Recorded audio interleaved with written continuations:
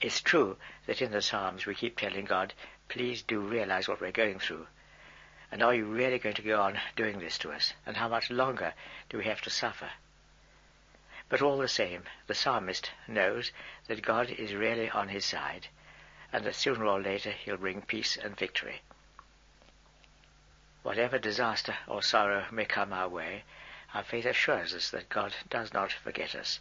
He's always at work, guiding us to holiness. His words to the prophet Isaiah can apply to us. I will lead the blind in a way they know not, in paths they have not known I will guide them. If he gives us crosses, it's because he wants to make us saints. And so we always manage to preserve peace in our hearts. But then we all know people who've actually lost the faith.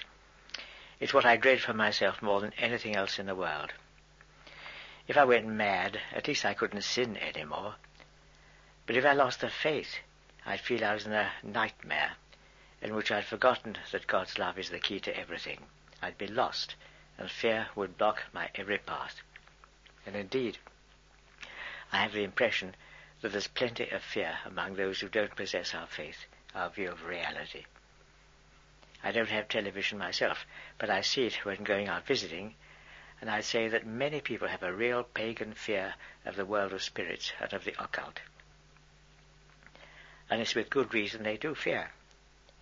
Once we leave the company of Jesus and Mary, we're like the little children in the fairy story, lost in the bewitched wood, with strange and frightening noises all around them. When I was working in London with overseas students, I had several non-Catholics come to me through fear, convinced that someone was casting a spell on them. I received 2 women into the church who came to me in the first place because they were suffering in some way from witchcraft. The devil's like a dog on a chain, and Holy Mother Church warns us to keep out of his reach. He exists, and would be a frightening individual if we were on our own, without God. He's an angel, a fallen angel, and since he's an angel, he's more powerful, more intelligent, more cunning, and more evil than any human being could be. Nevertheless, we Christians have no cause to be frightened by him. We're in our Father's garden, and while outside that garden there are indeed terrifying beasts, the devil and his demons, we, being inside, can laugh at them. But if we should unhappily find ourselves outside that garden, it would be no laughing matter. There are many who have a fear of the occult that God never wished his children to have. The only thing we should really fear is sin. Some Catholics have grown up in such ignorance of their faith that they're unaware of the existence and malignity of the devil. They read their horoscope every day, and when I protest, they say it's just a joke. But there are some things we should not joke about, and that's one of them. Some childish pranks can end in tragedy. You know, in London after Mass one Sunday, a man actually asked me to bless his zodiac ring. I said, in no way, that's pure paganism. Fooling around with horoscopes and zodiac rings can lead people to think there's a third party beside God of their own free will that can in some way affect their destiny. This is not so. On the one side, we have God and our free will. That is, we have our free will, weakened though it may be by the effects of original sin and of our own sins, and we have God who loves us and has promised us every help if only we ask him. And on the other side, we have the world, the flesh, and the devil. There we have the background for the Christian comfort. But the choices are ours. We cannot shuffle off the blame for our weakness onto the stars, nor even as a joke should we even let ourselves think this could be so. Let me read now a bit from the Catechism, starting at number 2115. A sound Christian attitude consists in putting oneself confidently into the hands of Providence for whatever concerns the future, and giving up all unhealthy curiosity about it. It goes on, consulting horoscopes, astrology, palm reading, interpretation of omens and lots, the phenomena of clairvoyance, and recourse to mediums, all conceal a desire for power over time, history, and, in the last analysis, other human beings, as well as a wish to conciliate hidden powers. They contradict the honor, respect, and loving fear that we owe to God alone. And then it goes on. All practices of magic or sorcery, by which one attempts to tame occult powers, so as to place them at one's service, and have a supernatural power over others, even if this were for the sake of restoring their health, are gravely contrary to the virtue of religion. These practices are even more to be condemned when accompanied by the intention of harming someone, or when they have recourse to the intervention of demons. Wearing charms is also reprehensible. Spiritism often implies divination or magical practices. The Church, for her part, warns the faithful against it. Recourse to so-called traditional cures does not justify either the invocation of evil powers or the exploitation of another's credulity.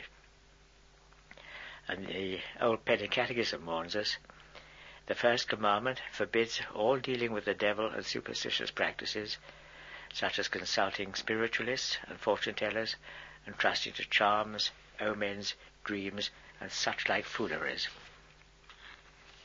It would be superstitious, for instance, to give things a power they do not and could not possess. By omen, we mean a sign that's supposed to foretell what is to come.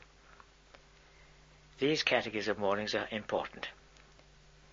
If the devil sees we're superstitious, always on the lookout for omens, thinking our dreams are packed with hidden meaning, wearing lucky charms, consulting our horoscopes and so on, he could make real fools of us by keeping us in a perpetual state of anxiety and foreboding. The Church has all we need. Catholics should keep themselves within the framework of what the Church has to offer. Some people seem to think that the Catholic Church is just one small part of God's beautiful garden. The main world religions, they say, and the various non-Catholic forms of Christianity show other aspects of God's truth and beauty and holiness, and perhaps we have something to learn from them. Well, as a convert brought up Anglican, but with excursions into Christian Science, I think otherwise. I don't mean we have nothing to learn from the individuals concerned. We well may. Some Hindus, for instance, pray with wonderful intensity and at great length. And you've only to read the Psalms to realize that some Jews must lead very interior lives and love God dearly. Then I remember being given a lift by an old Belfast Protestant, and our conversation turned on the Bible. When we got there, we went on talking, and he took his Bible from the glove locker and read me one of the Psalms. That was 40 years ago, but I still remember the beauty of the way he read it, and I remember realizing that he drew much more from his reading of Holy Scripture than ever I did. So we may well have something to learn from the piety of individuals. But do we have anything to learn from other faiths or other churches? The Catholic Church is God's beautiful garden, and in it we can find all we need to delight our mind and our heart. In other words, we find in the Church all we need to attain the end for which we were made, namely, life with God forever. But outside the Church, while indeed there's much that's true and beautiful, for the most part it's a wilderness of ignorance and error and confusion, where life is full of uncertainty and survival difficult. To show what I mean, I'll read something from A Free Man's Worship by Bertrand Russell, who is meant to be one of the world's greatest philosophers of this century. He wrote, "Brief and powerless is man's life. On him and all his race the slow, sure doom falls pitiless and dark. Blind to good and evil, reckless of destruction, omnipotent matter rolls on its relentless way. For man, condemned today to lose his dearest, tomorrow himself to pass through the gates of darkness, It remains only to cherish, ere yet the blow falls, the lofty thoughts that ennoble his little day.